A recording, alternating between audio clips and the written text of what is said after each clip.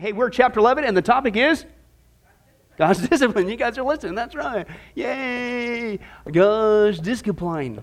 For those of you hooked on whatever. But God's discipline, as we saw on page 119, we talked about the whole issue. What is God's discipline? And what we saw is the whole thing is, contrary to what society would say, discipline is not only good, but as we see, it's for our good. And as we saw, the scripture says it's because God loves us is why he would discipline us. But that's not what society says, do they?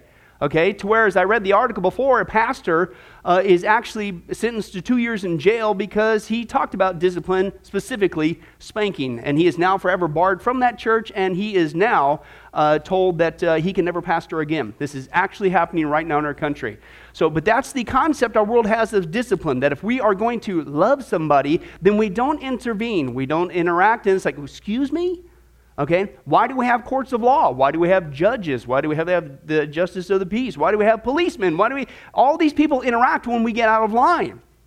So how could we not have that in our military? How could we not have that in our families or our businesses? You have to have discipline, but then for some reason it seems like we're really lax. That's what we saw last time when it comes to spiritual discipline. The Bible tells us, open your Bibles to Hebrews 12, we need to read it again. The Bible tells us God's going to do it. Okay, but for some reason, we paint this picture of God being this big, giant granddaddy in the sky, you know, who spoils his grandkids, and he would never hurt them with a flea. He spoils them rotten, pumps them up full of sugar, sends them back home to mom and dad, and let them deal with the results, okay? The fun part of being a but God is not our grandfather in heaven. He's our Father in heaven. And as a father, he will discipline us. Hebrews chapter 12 is a classic passage. Let's take a look at, starting with verse 4. It says this, in your struggle against what? Sin. So that means there should be a struggle. If there's not a struggle and you're heading towards sin, what's going to happen? Spanky wanky, right back on track because God loves us, okay?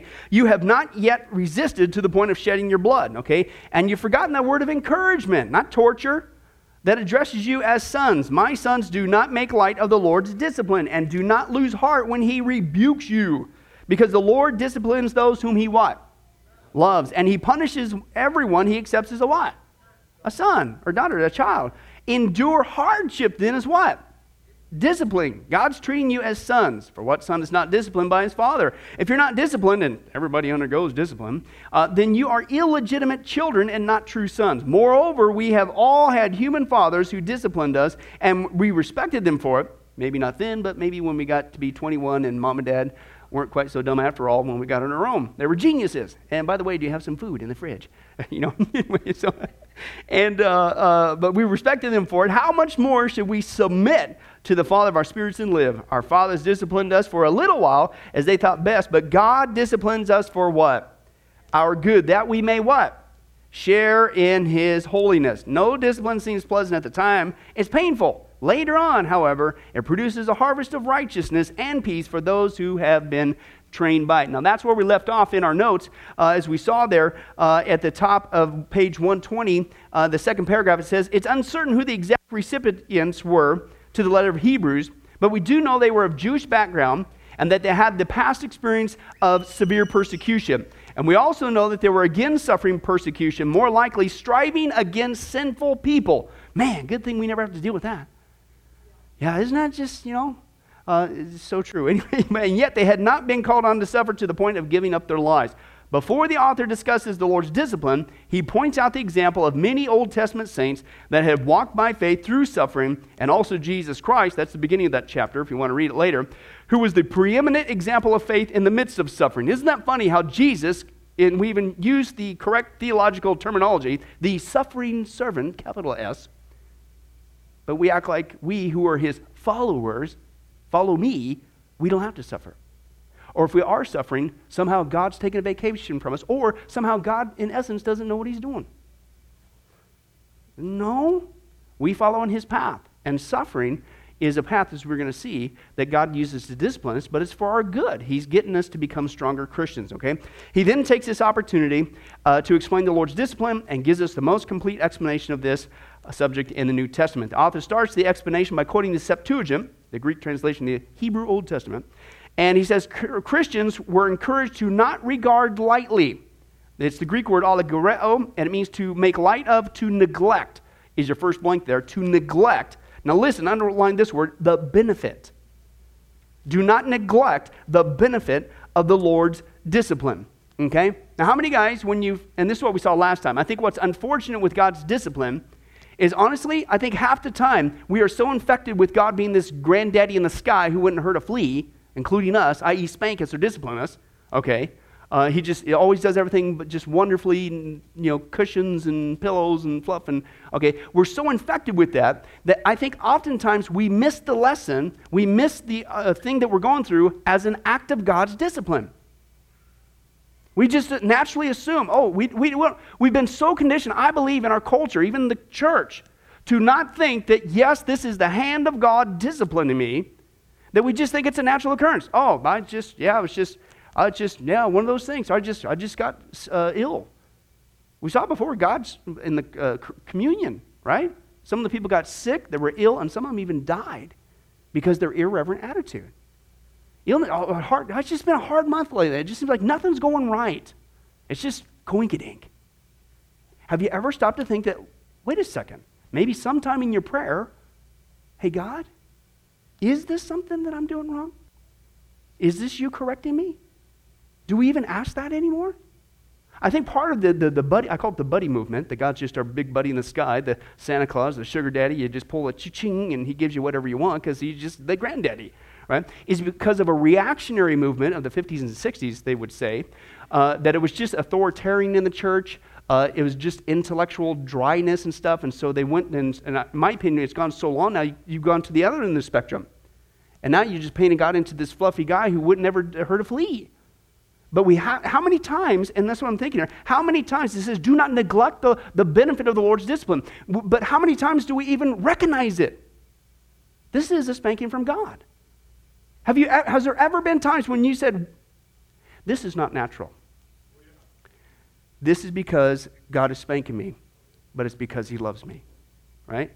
Now, I'm convinced that if we don't realize that, guess what? God is more concerned about our character than he is our comfort, right? And if you don't learn a lesson now, i.e. you don't respond to why he's disciplining you in the first place, guess what he's going to do? You're going to do it again. Might be next week, might be the next day, might be a year later, okay? You're taking a lap in the desert, okay? Anybody sick and tired of taking a lap? You ready to learn it now, Hebrews? I brought you all the way to the promised land. All you got to do is trust me. Oh, no, they're too big for us. Oh. And said they didn't go in because of their unbelief. They didn't trust God, okay? You ready to go? Oh. And they kept doing that, and they kept bucking at it, and he said, fine, I quit it. I have to wait a whole new generation now. I've had it with you guys, okay? And I'm firmly convinced that many times it's like we sit there and we go round and round on the same spiritual lesson because we don't recognize that this is a lesson from God. And part of that lesson might be suffering or difficulties. He's trying to get our attention, or he's spanking us back on the narrow road, which leads to life, trying to get us off the broad road that leads to destruction. But we never go, God, I get it now. This is not natural.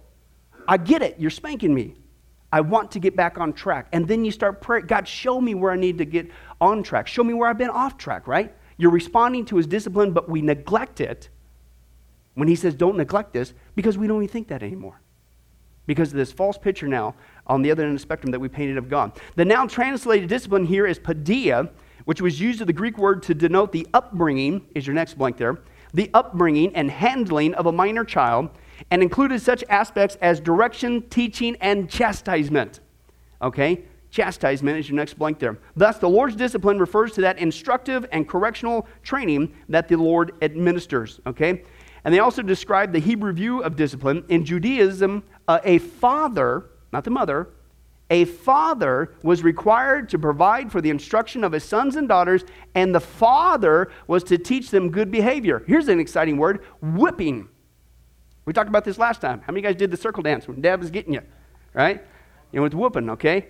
Okay, no, really? So, okay, we might actually get to that part too. So our submissive attitude when we're getting discipline. I remember one pastor in Northern California go, wow, dude, you got to go on. He refused. His kids could not throw a tantrum. They could not move. And when he was done disciplining them, they had to thank him for it. Yeah. Anyway, but have a good, proper attitude. Anyway, so that's a whole other story. Anyway, whipping was accepted along with other disciplinary measures. Now notice it was the father, the spiritual leader of the home. It was his example. It was his responsibility to provide that instruction or correction and training. And that's what we see in the writer of Hebrews. Our heavenly Father, okay? God, our Father, is the one who's also going to do the same thing for us. Now, when we speak of the Lord's discipline, we're speaking of more than what we would call chastisement or spanking, is your next blank there. Although certainly this is included in the overall idea of paideia, and especially in our passage, is as obvious from the use of the Greek word mastagoi, okay, which means scourging, which means, listen, to beat with a whip. That's some serious. Have you ever tried to resist what God was trying to do, and spiritually you felt like you got beat with a whip? How many of you guys ever learned that when God's... It's like a one-legged man kicking contest. It ain't going to happen, man. Forget it, give it up. You're never going to win against God. Just submit, right? Okay, and I really think that who makes it the painful? No discipline is pleasant at the time. It's painful. I think you know where half the pain comes from? We either don't understand this is from God's hand and respond to it submissively. We might get to that far, okay? And so we don't recognize it, and so we have to learn it again and again and again, and that's painful because now you keep getting spanked instead of just one time or two times, okay? Or oftentimes we sit there and we resist it, right? We don't have a pleasant attitude, okay? We are the ones, I think, that make our discipline much more painful than it needs to be. If we would just acknowledge it, recognize it, submit to it, then we'll move on. And then guess what? Well, you just graduated from first grade, that lesson. Whew, guess what? Now you get to go to second grade. And then you start learning these set of lessons. Okay, because what we're going to see is it's a process of spiritual maturity. You know, the thing that hopefully we're praying for, right? And then when you're done learning second grade lessons, if you ever get out of second grade, which means you need to respond to it, hey, that's right, we're counting tonight. You go to third grade, and on it goes, and you keep on going until you get to heaven, right? I don't know about you, but you sit there and I think, and we talked about this before, why is it that there's so much aberrant behavior amongst Christians or even Christian churches? Why is there just seems to be such a polemic experience? Like, man, these people, you know, you've been saved for 20 years, but this guy's been saved, but it seems like this guy's more mature than you. What happened? It could be a lot of factors we've talked about. Lack of getting into the scripture, lack of studying. You know, it's a maturity issue is what's going on. Or maybe it's the same issue that it could be backsliding, could be getting into the world, okay? But if you're God's children, as we're seeing in the text, he's going to spank you. But if you never respond, you never get to it, you're still stuck in first grade, man. I don't know about you, but hey, if you're going to learn some lesson, I want to at least see some progress. You know, I don't want to stay in kindergarten forever. That was the worst 7 years of my life. No, but seriously, but anyway, let's continue on. But anyway, he says, beat with a whip. Okay, now since we've already dealt with that in several other chapters, personal Bible study, scripture memorization, and that's right, Ruth, in this chapter, we're going to concentrate more on the chastisement of believers. Okay, here's your blank there, chastisement of believers. Homer Kent writes, the point is that proper training must include correction of faulty behavior, okay? The idea is very much in line with the Old Testament idea of discipline, with the emphasis on chastisement. The overall idea that we see here is the suffering of the Hebrews was sovereignly allowed by God and was used in their training process. Okay, and they again state, in times of affliction caused by opponents to their faith, God's people are to realize that persecution, is your next blank there, persecution is actually overruled by God and is used for the training of believers. This is what we talked about so many times before, and we'll just do it again, okay? Romans 8:28. And we know that in some things, only the nice things, Certainly not the spankings from God, the hardships. Definitely not that persecution. Not that challenge I'm going through in life. No, all things. God works together for the good of everybody. No, for the Christian, for those who love him. Right? He works it all together for good. And to me, that's what's comforting, okay? He allows it. Persecution, nothing's by chance. We saw that before several weeks ago on Sunday, and I'm sure you guys got every single one of my sermons memorized. Preachers can dream, John. That's right. But anyway, so where there's not by chance where you live, it's not by chance who you marry, it's not by chance where you work, it's not by chance when you die. It's not by chance the suffering you go through. We dealt from the pulpit 10 weeks in a row. Okay, why does God allow bad things to happen to his people, right? 20 different reasons, good reasons, awesome reasons why he allows challenges, okay? It's for our good, it's for our maturity, and that's what he's saying there when it comes to even persecution. The bottom line idea here is, top page 121, is that suffering brings growth, okay? So that hopefully we get to the point, like with Job, that we shine and not whine. We grow instead of groan, right?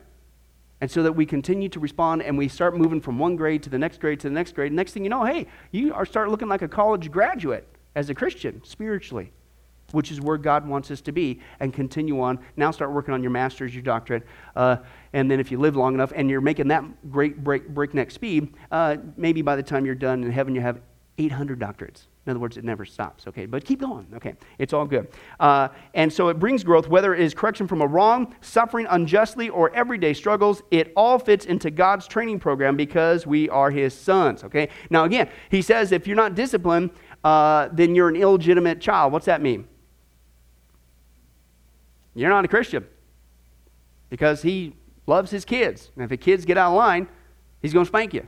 So if somebody comes, oh no, I've never ever disciplined. Everything's always been great ever since I, prayed and received Christ, and everything's been hunky-dory. Either one, you're lying. Two, as we saw, you don't recognize the hand of God disciplining you, spanking you. Or three, you're not a Christian. Because have you guys noticed, wouldn't it be cool if we got born again and we never sinned again all the way to heaven? Wouldn't that be awesome? Right? Now, I know this side of the pew, that's the case. And us over here, unfortunately, we're still stuck in kindergarten for the next 7 years. But no, that's all of us is going to be that way, okay? So we're all going to get spankies, okay? And but if you say nothing ever goes on, something's wrong. Because God loves us enough to intervene individually and corporately as Christians, as a church. If we get out of line, he'll spank us. Because he loves us, okay? He wants good things for us. Johnny Erickson taught, I just got to share this quote. I've shared it before a while back, I believe. She says this, in God's wisdom and love, every trial in a Christian's life is ordained from eternity past, custom made for that believer's eternal good, even when it doesn't seem like it. Nothing happens by accident, not even tragedy, not even sins committed against us. Our pain, our poverty, our broken hearts, that's not God's ultimate focus. He cares about them, but they are merely symptoms of the real problem. God cares most not about making us comfortable, the granddaddy in the sky we talked about, okay? But he cares most about teaching us to hate our sins, to grow up spiritually, and to love him. And this is Johnny Erickson Tata making this statement. She says, every sorrow we taste will one day prove to be the best possible thing that could ever have happened. Everything. She said, we will thank God endlessly in heaven for the trials he sent us here. She says, this is not Disneyland, this is the truth. And we just need to realize that. We need to stand on God's word. We need to believe him when he says, I'm doing this because I love you. I'm working all these things out together for good, including spankies. Okay? This is for your good. And that's what she says there. Okay, why does God discipline me? Let's take a look at that. Hebrews 12:5-6 says, my sons, don't regard lightly the discipline of the Lord, nor faint when you are reproved by him. For those whom the Lord loves, he disciplines. He scourges every son whom he receives. The motivation for the Lord's action in discipline is love. Okay, is your blank there, is love. Okay, as we discussed before, the point of salvation, we became sons of God. Now, that right there, I don't know if you've ever read the passage there when John talks about that. He says, and that is what we are. I mean, when I read that passage, it's like John, the Apostle John, who most likely when writing that is in his later stages of life, older, okay, and but he's like a kid. He's like a brand new Christian, and he's like, wow. And that is what we are, children of God. You get it? No, we talked about this before. Who is God? Oh, Tom, he's just the creator of the whole universe. That's all. He can do anything he wants. I can actually talk to him on one-on-one basis anytime I want to. He cares about me. He loves me. He is extremely interested in everything I do, and he works everything out together for my good. That's all. And that's what, do you see what Jesus has done for us? We've become God's children, not neighbors, not co-workers, his children. He didn't say, and he disciplines those whom he loves because we become the sons of God. Not the son of the president, not the son of Bill Gates. You know, all the things that, unfortunately, this world says, no, that's much more important. The most important thing, the grandest thing of all, is to become a son of God. Not the son of Bill Gates with money, because that's the lie of the world. Not the son of some political entity or literally the prince of somebody who rules the country. So, with all due respect, so stinking what? I'm a son of God. And he wins, by the way. And I belong to him. And where we're headed, man, the pavement. The pavement. It ain't asphalt, it's gold. The foundations, this place is all different gemstones. It's a jeweled kingdom. A jeweled kingdom we're headed for. We belong to him. And because we belong to him, he wants us to look like him here on earth. And if we get out of line and we start looking like the world and not like him, okay, he's going to spank us because he loves us. Okay, and that's what he's going to get into right now. He says, as we've discussed before, at the point of salvation, become sons of God, and we were placed in God's family because we are sons of God. God is committed to train us to be obedient sons. Luke 16, turn there very quickly. Luke 16, and let's take a look at that. And verse 10 there, Jesus talks about a principle that's going on here. Okay, a desire of God. Jesus speaking, of course. Luke chapter 16, verse 10 says this, Jesus speaking. He says, whoever can be trusted with very little, okay, can also be trusted with what?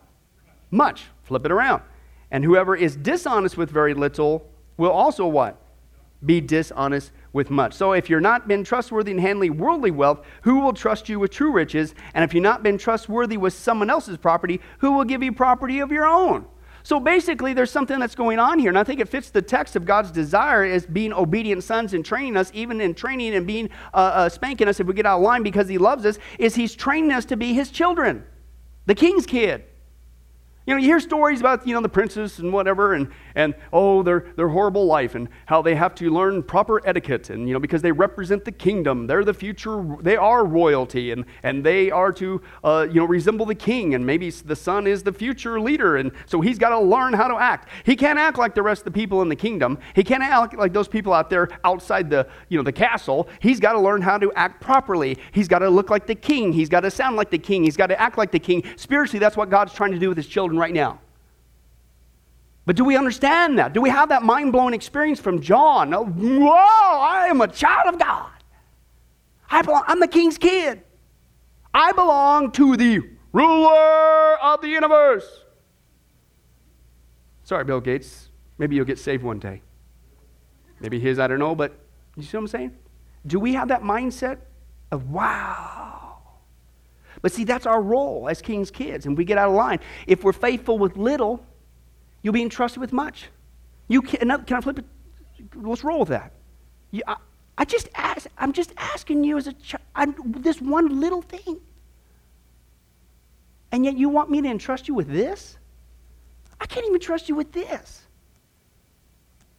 I'm training you to be a part of the kingdom with real authority from Jesus Christ. Don't you know when he comes back, we're going to rule and reign with him in the millennial kingdom, literally? But I can't even trust you with this teeny little thing. This is minuscule. Don't you see this is training ground? Because if I could trust you with this, then I'll give you a little bit more to be responsible with. And if I could trust you with this, then I could be a little bit more responsible with this. But I can't even trust you with this, so we're stuck here in kindergarten. And I want to take you way over here, man. I want to cut you loose. But I can't trust you. Because this is where I'm trying to get you to be and act like a royal kid. I'm training you. in that fashion. That's what he says, obedient sons. The writer reveals here that the very fact they're experiencing chastisement is proof that they are God's son. It is those who do not experience God's chastisement that are illegitimate. In fact, we should endure in the face of persecution and suffering, realizing that God is in total control and is using it for our instruction. A father would spend much care and patience on the upbringing of a true-born son whom he hoped to, listen, make a worthy heir. Somebody has to take over when he's gone. We're being trained for the kingdom forever. Now, not when we get into heaven. Are we faithful with the little? Are we going sideways? Are we looking more like the world or the king's kid? If we get out, guess what? God loves you. Bink. Get back on track. That's not how you're supposed to look like this, not that. Okay? And that's what he's talking about. To be a worthy heir, and at the time, such a son might have to undergo much more irksome discipline than an illegitimate child for whom, listen, no future of honor and responsibility was envisioned. My dad did that to my brother and I, and at a brick plant. And he was a co-owner in that. And so honestly, my brother and I, as teenagers, thought, hey, Dad owns part of the place. We're going to get the cake jobs, right? Are you kidding me? We got every worst rotten job on purpose. We got treated worse than the lowest paid person on the totem pole as his sons. And we were like, what? What's going on here? My dad knew exactly what he was doing. And he did it all the years we worked there, okay? And he did it because he wanted us to know everything that was involved in that plant, everything, good, bad, and ugly, okay? And then if you can't be faithful to do the grunt work here, I'm not going to cut you loose over here. And eventually he did, because we proved ourselves. But we didn't know what he was doing at the time. We didn't appreciate it at the time. At least I didn't appreciate it. And he gave us all the worst, rotten jobs repeatedly. And then it was like, even when it was like time for quitting, and it was like everybody gets to go home. Nope, you don't go. Instead of calling some of the other guys who maybe could work overtime, no, you guys go do it. Dig out this, pan here and get down in the machinery and get all gucky. It's got to be done. No. So, yeah, salary. I got to eat food. That was my dad's rule. But it worked pretty good, I guess.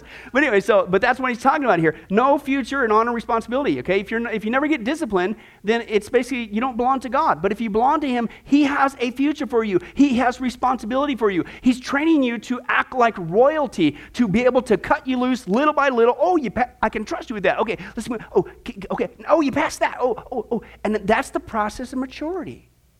It's not just this endless cycle. He has a goal in mind, and the goal in mind, if you will, to use that royal analogy, he's training us to be royal ambassadors for Christ. It's almost like that should be in the Bible somewhere. It is, Tom. Okay, let's continue on. Worthy heir, illegitimate, is envisioned. The key to growing with chastisement, suffering, and everyday trials is to be in subjection. That's your word there, subjection. And the Greek verb here is hypotasomai, meaning to be in submission or subjection, or to submit oneself to another. In this case, that other is our Heavenly Father. This can mean not running from difficult situations and also reacting the times of chastisement and suffering with a submissive attitude, as your next two blanks, toward God, knowing He's in control. Okay? And that's what he's talking about. Don't make light, okay? Don't miss the lesson that's going on here. Okay, you got to have a submissive attitude, okay? Oftentimes, even sometimes when we realize maybe this is a spanking from God, how do we react sometimes? Why? Is that a submissive attitude? Is that learning responsibility as a king's kid? Learning to handle authority by submitting to authority? God, of course, authority, training us. You know? Or it's like, you know what? No, I'm going to make it happen. I'm going to do it my way. I'm going to do this, and I'm going to manipulate and whatever. And instead of saying, no, maybe that's not what God wants. Do you submit to that? Do you recognize that? And then you can learn and grow and continue to move forward. Okay, and that's what he's talking about. You need to submit to it, okay? Before the foundation of the world, God set his love on us and chose us to be his, and is committed to conforming us to the image of his Son. His training process will bring us to the point that someday it's all motivated by his incredible love for us. So what's the result, all right? Continuing the comparison between our earthly fathers and our heavenly Father, the writer points out the fact that our earthly father's discipline is for a short time. And this short time would have been from birth to adulthood, 18 or however long it took you to get out of the house. In contrast, God's discipline for us is for a lifetime. Okay, a lifetime. In the case of our earthly fathers, they were limited in their knowledge of what we needed to grow up to be morally and ethically responsible adults. Now, I just want to say something real quick there. He disciplines us for a lifetime. Flip it around there. As a kid, hopefully, you responded somewhat to your father's discipline that early on, it seems, maybe there could be other spurts that go through other words, but generally, most of the discipline takes place, the consistent discipline, earlier on, doesn't it? You might have a little phase in there in the teenage years or whatever that gets repeated again. But most of it's there. But hopefully the older that you grow in the house, by the time you're getting ready to leave the house, it's not nearly what it was when you started. Now, he says this, God's going to discipline us for a lifetime. You know, this to me is like a little acid test. How are we doing on the maturity scale? How are we doing on learning how to handle authority spiritually and starting to look like the king's kid? Are you still getting spanked every single week by God? Or is it just, yeah, he still gets me, but it ain't like it was when I first got saved. I still get out of line. I get out of line. But it ain't like when we first got started. That's a good sign. Now, he's always going to keep going on for our lifetime. But where are we at? And if we're constantly getting spanked, then could that be an indicator where we're at on that scale? We're still, we're still back there we're still stuck in kindergarten, right? We need to get a move on, okay? We need to start submitting to it. Okay, and stop trying to dance around it. Well, here's another one. Sometimes when God disciplines us, what do? We try to run from it. That's exactly what he said in the above paragraph, right? Anybody ever try to run from God? Doesn't work, does it? Okay? If it ever feels like God's not there, guess who moved? You, not him.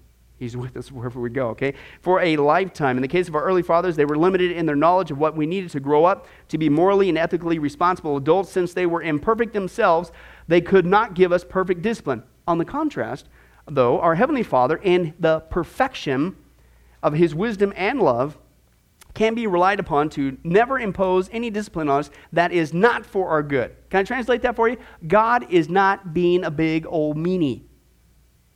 All right? He's not up there going, like an ant. I'm going to see how much of this magnifying glass until you blow up. Right? Because that's all I care about you. No, you're his child. I'll never forget. Before we had children, when I had my niece and nephew moved out, we were in California, and they moved out from, they were like elementary age. And Brandy and I took care of them for about 9 months, and just having some hard times, rough home life and stuff like that. And I'll never forget the first time I had to actually discipline, had to spank my nephew. And I was like, I think I took the worst end of that. I'm sitting there bawling like a baby after it's all done. So, look at the idiot. It didn't seem very manly, but it's just like, it was like, man, I love my, I never expected to have to do that. Yeah, no. But it's just like, don't we understand that, as a parent, hopefully you get to the parent that, and when we say this to our kids, don't we? This hurts me more than it hurts you. Your kids, do your parents ever do that to you? It's like, yeah, right, whatever. But, hopefully in a good scenario, it does hurt as a parent. My kids say, I don't like spanking. I don't like this. No. I'd much rather have fun with you. No. Right? But I will tell you this, after about the 5th time, I wasn't crying anymore with my nephew. But as a parent, in his perfection, he's not being a big old meanie, okay? He does it out of love, and he can be relied upon never to impose any discipline that's not for our good. The supreme good that he has in view for his children is this, that way may share in his holiness. Can I translate that for you? He wants you to act like him. And who are you? I am a son of God. He wants you to act like a king's kid. He wants you to look like Jesus, his son. Okay? Sharing the holiness. And again, as we said this before, I'll say it again. Name one command that's bad for us. It's all for our good. The path of God is the path of righteousness. That's a great Christian word. Can I translate it? It's the best possible life you could ever live. But yet, what does our sin nature, what does the enemy, and what does this world say to you and I? Complete opposite. As if somehow following God is not the best thing for us. It's the best way of life. To share in his holiness. This is not referring to the positional holiness that we receive at salvation on the basis we can be referred to as saints. Hagios means holy ones. That's a positional truth. But rather, the writer here is referring to holiness, which is the goal for which God is preparing his people. The entire sanctification is your big giant Christianese word. That's this process of maturity we're talking about. Is all that means. okay, which is consummated in their manifestation with Christ in glory, i.e. heaven. Chastisement is never pleasant. He says there, in fact, in most instances, the pain of chastisement seems extremely unpleasant and sorrowful. Those who have been endured chastisement with a submissive attitude, not running from it, not bucking at God and getting mad at God and shaking a fist at God. That's what the enemy wants. Not ignoring it and like, oh, gee, I guess that was all natural, whatever. And you keep taking laps. But a submissive attitude is what he's talking about there. If you do that, he says, looking for God's instruction and circumstances are fully trained. Okay? Neat word that's used here, gymnazo. Can you guess what English word we get from that? Gymnasium. That's right, Byron, gymnasium. You're on the ball. Meaning to exercise or train. Okay, and of course he's talking about spiritual training. Isn't that funny how the world once again has gotten us snookered? We are so concerned about our physical physique, which I'm not against that, whatever. And as I told you guys before, I just, that's why I wear baggy clothes. I don't want to, brag about this incredible, whatever. So,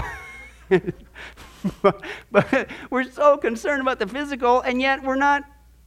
God uses the same term. Go to the gym. Yeah, go to the gym, all right. Read the Bible. Pray. Submit to God when he spanks you, because he wants you to get concerned about spiritual gymnasiums, because that's the best possible way of life. That's the end goal. It's not just endless discipline for no reason at all. He wants you to be a king's kid. He wants to trust you more and more as you grow more and more. I want to give more stuff to you. I want to give you more authority. I want to use you in my kingdom. But can I trust you with this even little thing? Okay, as he goes on and on. Gymnazo is what he's talking about. That the perfect tense indicates completed action. The result is spiritual maturity. Okay, is your blank there? Maturity. The training results in peaceful fruit of righteousness, the inner peace of knowing that all is right between us and God. Very quickly, 3 types of chastisement. The first one's preventative. Okay, is your blank there. That's the example there that he talks about with Paul. Having been caught up to the third heaven, the Apostle Paul was enjoined and that he should not tell on earth what he had seen or heard, and lest he not do that, okay, a thorn was given him in the flesh. Now, we've seen that text before. That's a demon. A messenger of Satan. Messenger is angelos, where we get the word angel. That's an angel of Satan, which is a demon. God purposely allowed a demon to constantly reprove Paul, to keep him from becoming conceited because of these surpassingly great revelations. So sometimes God will allow a disciplinary hardship or a disciplinary thing, okay, to prevent us from doing something that maybe we would end up doing down the road, that we're oftentimes oblivious to. That's why I appreciate the comment from Johnny Erickson Tada. We will thank God endlessly for the trials he sent us here, because they're custom tailored for our good. We may not have recognized it or even believed it, but God purposely allowed that thing because we didn't know. Maybe we'll find out in heaven. If I didn't allow that hardship, you would have went, la, la, la, la, la, la, la, la. But I allowed it for your good. Preventative is what he's talking about there. Tom, you're exercising? You.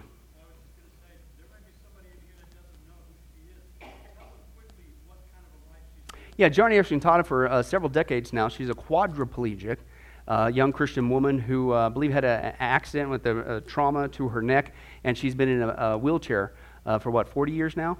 Probably one of the most godly women on the planet. One of her most amazing statements. So she's the one that's quoting that. And if you want to see somebody, oh God, why am I in this wheelchair for 40 years? But God's used her in a mighty way. Tons of souls have been saved. Got a global ministry going on, reaching out to people, ministering to people in pain and all that stuff. So, hey, it's almost like he had a purpose in that. Okay, one of the most amazing statements, I think I've shared this before, that she says, is she was interviewed, what are you looking forward to most when you get to heaven? And this is a quadriplegic who's been in the chair for 40 years. You would think her answer would be something like this. I'm looking forward to pole vaulting over the pearly gates, or running around, getting out of this goofy chair. She says, I'm looking forward to getting rid of the sin nature. That's spirituality. Okay? Let's continue on. Correction is your next one. Okay? Correction. Universality, the middle of that paragraph there, of both chastisement and discouragement may be explained on the ground of the Father's unwillingness, listen, to allow any exceptions among those who deserve to be disciplined. In other words, no favorites. Okay? Tom gets out of line, he's going to spank Tom. I get out of line, he's going to spank me. John gets out of line, he always gets a free pass. Ruth, I can't stand it. No, he's going to get it too. okay? Even though he's got that Monopoly thing going on. That's Monopoly spirituality. But anyway, that's right. No pass and go, no collecting $200. You're going to get it too, bro. So, but anyway, so he says this, unwilling to be, everybody's going to get it. No anarchy or rebellion can be tolerated in the Father's household. Why? Because what's he training you for? If you can't learn, this is a basic leadership principle. And we're talking about leadership issues. It's spiritually in God's kingdom. Okay? A good leader is one who not only knows how to give orders, I've learned, it's how to take orders. Right? A good leader is one who doesn't just demand respect. It's one whose life and leadership styles command respect. You don't have to demand it. Okay? If all you got is your title, but no substance behind it, right? And so God's trained us here, so anarchy and rebellion, that cannot be tolerated when he's trained us for this. Now, and so that's why he'll discipline us. Correction is one of the reasons for that. Now, let me, and that's why we dovetail off of last week if you're here, because we dealt with church discipline. That should be the same attitude we have in the church. No anarchy or rebellion can be tolerated in the house of God. Because we're supposed to be trained to be king's kids. And if God doesn't tolerate that with us individually and is faithful to spank us, as a church, if we see anarchy and rebellion, we better deal with it too. Okay? Because guess what? If we don't, guess what he's going to do corporately to the church? It's a joint spanking. Yay! Isn't that fun? No, it's not. Enlarging is another reason there. The object of chastisement is to be unto holiness. So also the fruit of righteousness becomes the portion of those who are exercised thereby. Christ's words recorded in John 15:2 indicate how discipline may be applied from God to the end of the believer that they may be more fruitful. And he declares, every branch that beareth fruit, he purges it that he may what? See how much pain they can go through in life. No, so that you could bear more fruit, okay? You got some dead, you're starting to go down some dead twig roads and whatever, snip, snip, snip, snip, snip. Hey, next thing you know, you get all that dead stuff off of you, sin. Hey, you start getting more fruitful spiritually. It's almost like God knows what he's doing. And sometimes we are going to get disciplined, i.e. we're going to get pruned. It's designed so that a good man become a better man. Vindicative. This is the account of Job. And let me share the chocolate chip cookie story first. Then maybe I'll close with Job. I got a story that unfortunately I learned, true life, hopefully very quickly I can share with you, that I think is all three in one. I think God did this to me for the preventative, for definitely correction, and for enlarging, so that eventually I would bear more fruit. Okay, and it all had to do with the chocolate chip cookie. And this happened the very first week that I accepted the pastoral position back on the East Coast. Okay, and what happened was I thought, back then, it's, the church, they didn't really, they accepted me, and I explained everything on the resume and the media ministry and all that stuff, and it's just like, but I kind of arrived like, man, these people don't know who they got coming, man. Mr. Hotshot, West Coast guy, all this stuff. Just wait till they see, man. They see who they know. They don't know what's coming, man. This is going to be cool. It's going to be exciting. It's coming. So that was kind of my attitude there, and I was just ready to unleash it there on the East Coast there, and what happened was on the way out to New York when we moved there, we dipped down into Kansas, visited my grandmother. It was the one and only time she got to see my son Billy, and then we drove back up to New York. Well, a week after I got there, I got a phone call. She died. Now, before I happened, sovereignty of God, when I was down there visiting on the way to New York, she made me promise that when she died, that I would do her funeral. So long story short, I'm out there with this hotshot West Coast attitude guy and next thing you know, a week later, I get a phone call, and I'm going to go do my grandma's funeral. Now, part of me was excited, number one, because my grandma was saved. I knew where she was at, no question about that. And as we rapped about the Lord, even when I was out there visiting. But also, what was interesting was it was a long-term dream of mine from getting saved. I always wanted to go back to my hometown and preach and share the gospel. And so, ooh, man, East Coast doesn't know what's coming, and now my hometown doesn't know what's coming. I get to go share the gospel. So I did all that stuff. So anyway, so I got in shelled out a hefty plane ticket, boarded a plane bound for Kansas City, and it was about a 3-hour drive to my dad's house there. And I was beaming with excitement, and I get onto this plane that had a layover in Minneapolis, okay? And so to keep me from becoming conceited, okay, I was there waiting for her to order the plane on the plane, Ruth. And so I got a coffee, and I got a chocolate chip cookie, Okay, but I'm a guy, and I couldn't get any chocolate chip cookie. It was the biggest chocolate chip cookie I could ever see. I don't know if they do this in airports, tourists. No, it was way bigger. I am not kidding you. It was saran wrap. It was probably about that big around. It was so stupidly huge. It was a guy thing. I bought it. And so I'm in there. I get in this chocolate chip cookie. I look back now. It was probably very fitting spiritually, about the size of my head as it was swelled, okay, and about what was about to take place. And so anyway, it turned out that flight from Minneapolis down into Kansas City, that was the first layover, it was one of those really tiny commuter planes. I mean, really tiny ones. And you don't have much room in a plane anyway, but this is the tiny commuters. You ever been on those? So you're really cramped, right? And so I'm in there, I'm sitting there, I'm enjoying the flight. I'm trying to eat this giant chocolate chip cookie. Like, must look stupid. Whatever, okay. But, trying to be cool drinking my coffee. Tell them, Mr. Hotshot West Coast guy. Whatever. So I'm trying to eat this big old giant chocolate chip cookie. And, of course, I couldn't finish the thing, okay. So what am I going to do with it? I have no room in this thing. You can't, So I just shoved it right over here, just tried to put it right over there. And I proceeded to try to, just get some sleep, before I made it to Kansas City. And so I'm just, it's a small thing, so I'm constantly shuffling, trying to get comfortable, doing all this thing, whatever. And I'm just trying to get, well, that ain't working, so I'm moving over here, I'm doing this, whatever. This is going on for, I don't know, it was an hour, 2 hour flight or something like that. Anyway, so in the process, unbeknownst to me this whole time, guess what I'm doing? I'm squishing that chocolate chip cookie all over the backside of my light beige Dockers. Yeah.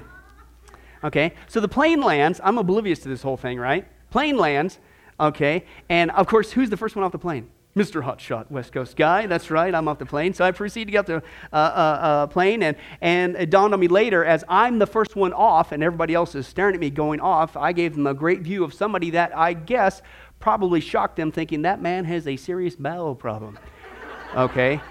And I didn't know this the whole time, right? And so I thought everybody's like letting me off, and I'm thought, well, they realize who I am. They probably want me to go to the bathroom is what was going on. But anyway, so the whole time I didn't know. I'm acting cool. I get off the ramp of this plane, I'm acting cool. Now I'm in Kansas, Mr. Hotshot West Coast guy, right?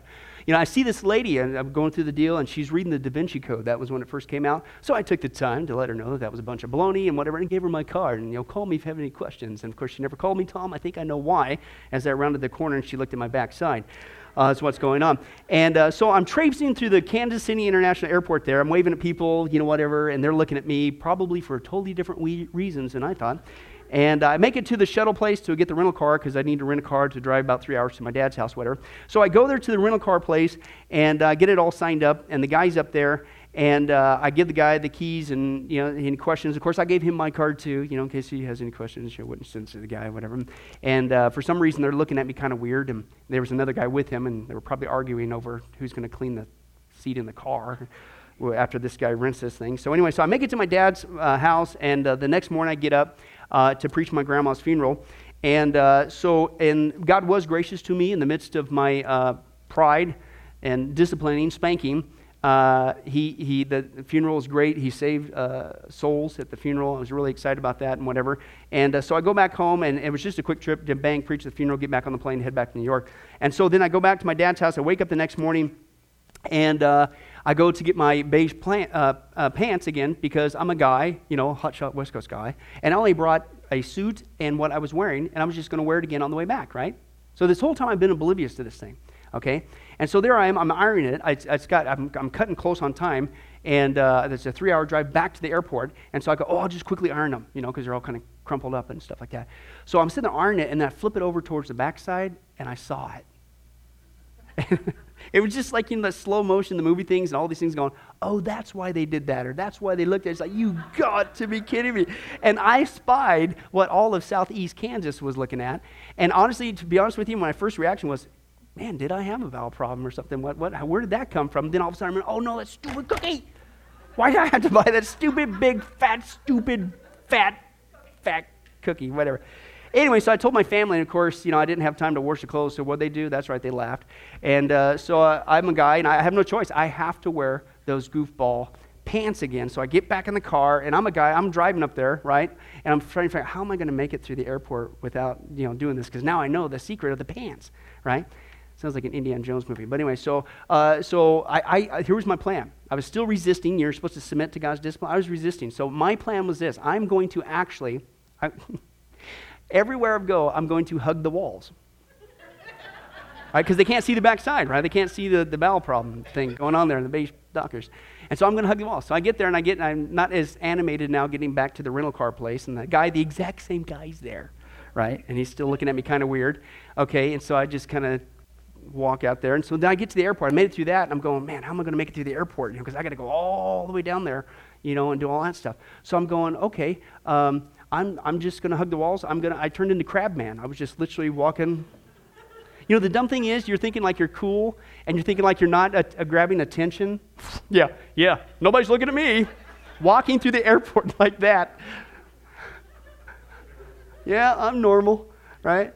And so I'm sitting there going there, and I walked the whole way there over to the airport, and I thought I was in the free and clear run. I kid you not. I'm going, man, I crabbed my way all the way to the other side of the airport, and I made it to the gate. Well, I get to the gate thing, and they have the gate. They got that security thing, right? So I'm sitting there thinking, I got it made, right? Because I'm just going to find a seat, sit down, and then crab walk into the plane, sit down, and get back to New York, right? Well, it's the thing. I've got a big old long line, and guess what they want to do in the security thing? Take off your shoes. I can't bend over. They'll see the thing, right? So I kid you not, I went from Crab Man to Stork Man, and I refused to bend over, and I actually took my shoes off.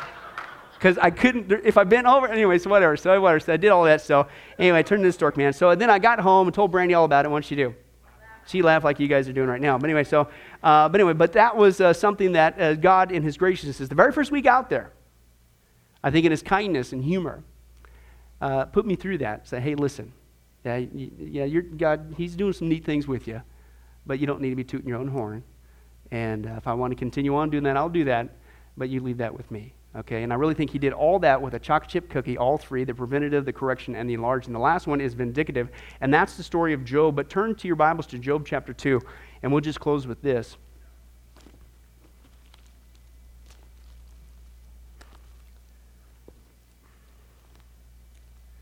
Job chapter 2. Now, Job went through some hard times, right?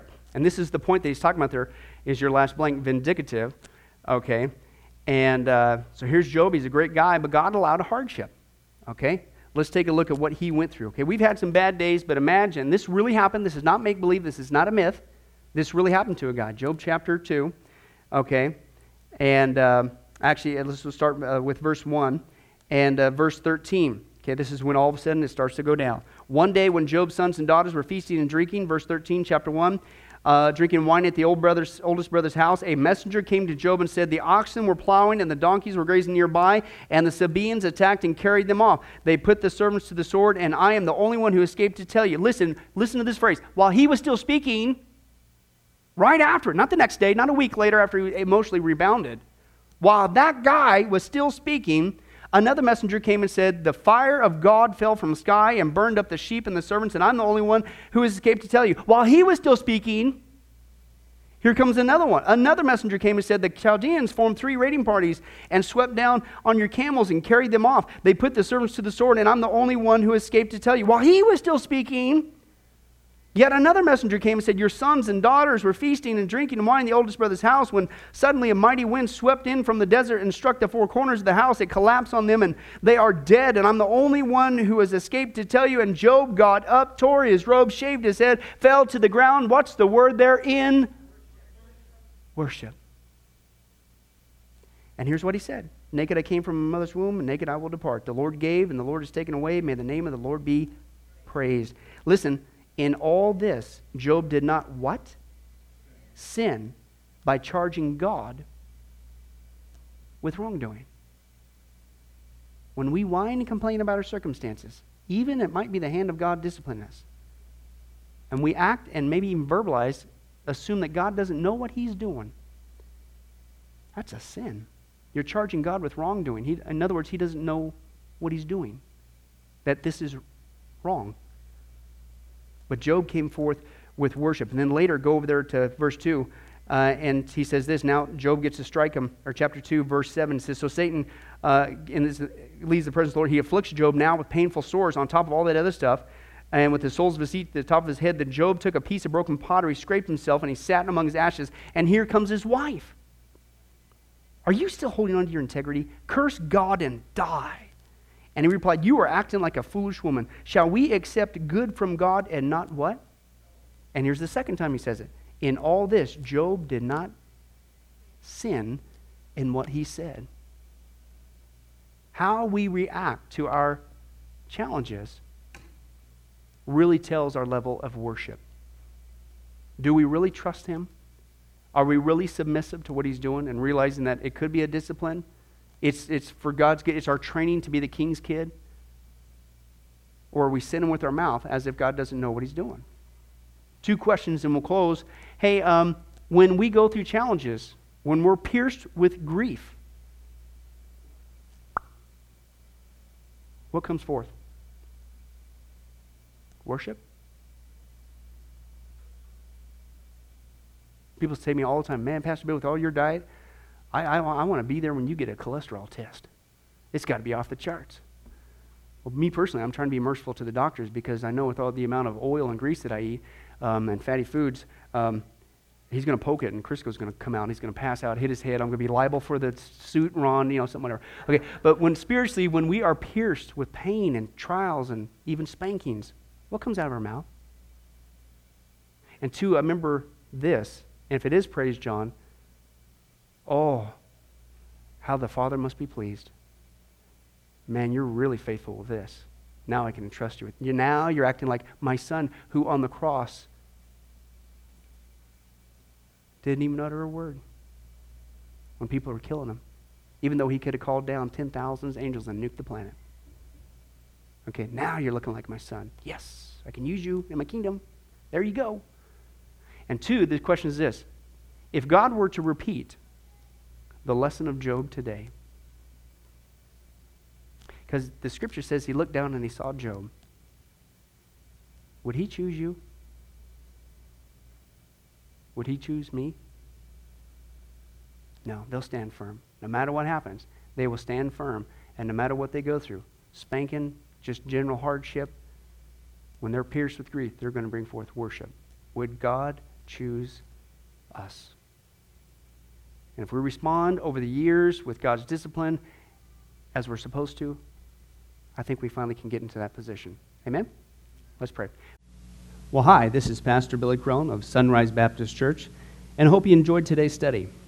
But before you go, let me ask you one final question. Are you sure that if you were to die today, that you go to heaven and not hell?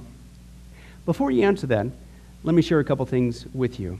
Did you know that the Bible says that God is holy and that we are not? And the Bible also says that the wages of our sin or our unholiness is death. In other words, when we die, and it's coming for each one of us, we're all marching towards the grave at different speeds, but it's going to happen. The Bible says, therefore, since the wages of our sin is death, we deserve to die and go straight to hell and not to heaven. And that's bad enough, but to make matters worse, we don't want to admit this. God already knows. He knows all of our behavior, everything, our thoughts, what we've done, what even we're going to do. He knows it all. He's gone.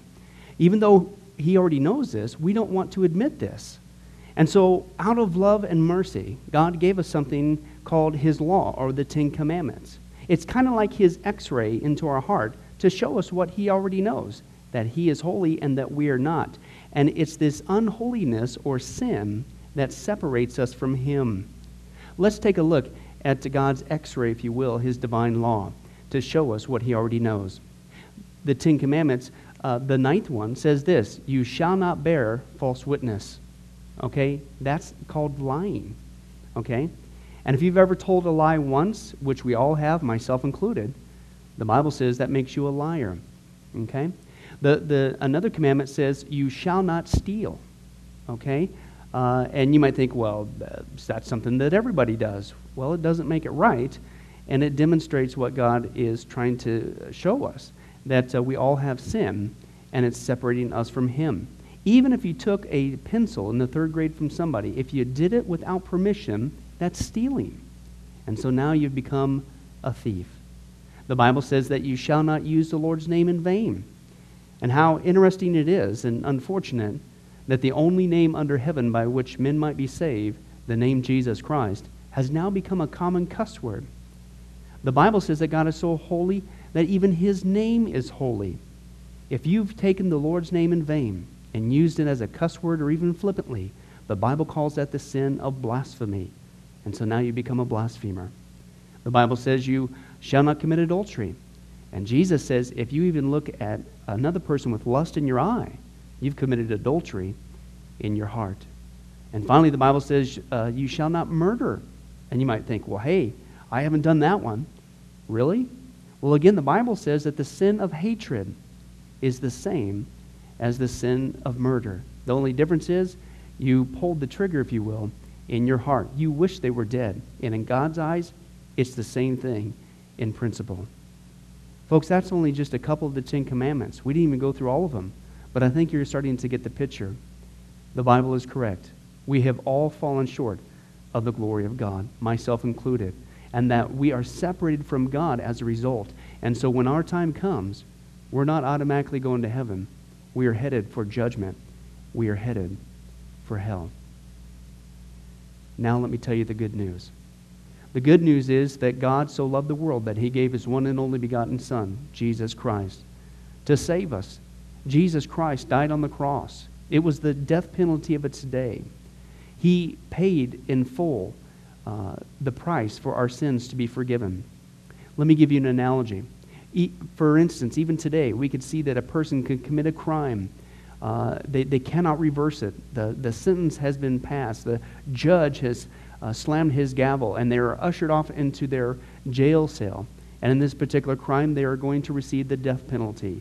And so they're behind bars just waiting for the time, waiting for the call for them to go and receive the death penalty. But believe it or not, as we know, there is a way that a person can get off a death row. And that is if the one in authority, the governor, would grant them a pardon. Now, they didn't earn it. They certainly don't deserve it. And there's nothing they could do to earn it because nothing can reverse their crime. Okay? Yet the one in authority has that ability to grant them a pardon. Well, can I tell you something? That's what God has done through Jesus Christ. The cross was the death penalty of the day. God sent his one and only Son to die on the cross, to take the death penalty in our place, and that if we would just receive his pardon for all of our sins, God is willing to allow us to get off a death row. He's willing to forgive us completely of all of our sins. That's the good news that I want to share with you. God loves you. The Bible says that God is not willing that anyone should perish, but everyone come to repentance. Won't you, if that's you, call upon the name of Jesus Christ right now? Won't you ask him to forgive you your sins? The Bible says that if you confess with your mouth Jesus is Lord and believe in your heart that God raised him from the dead, you will be saved. Won't you do that now, wherever you are? Please, take God up on his amazing, loving offer. I'll let you down. Man will let you down. People will let you down. But God never will. He wants to adopt you into his forever family. He loves you. He's willing to forgive you of anything and everything you've ever done, past, present, and future. It's amazing. Please, call upon Jesus now. Well, this has been Pastor Billy Crone of Sunrise Baptist Church. If there's anything that we can do for you, please don't hesitate to ask. Our number and information will come up here on the screen here shortly. And remember, I hope to see you in heaven. God bless. Thank you for watching this presentation from Sunrise Baptist Church. If you would like to send us a letter or any other kind of postage, you can reach us at 1780 Betty Lane, Las Vegas, Nevada, 89156. For more information, you can give us a call at 702-452-8599 or email us at bcrone@getalifemedia.com, or you can visit our website at www.getalifemedia.com. Billy Crone and this ministry can also be found on Facebook and Twitter. Join us for services at www.sunriselv.com.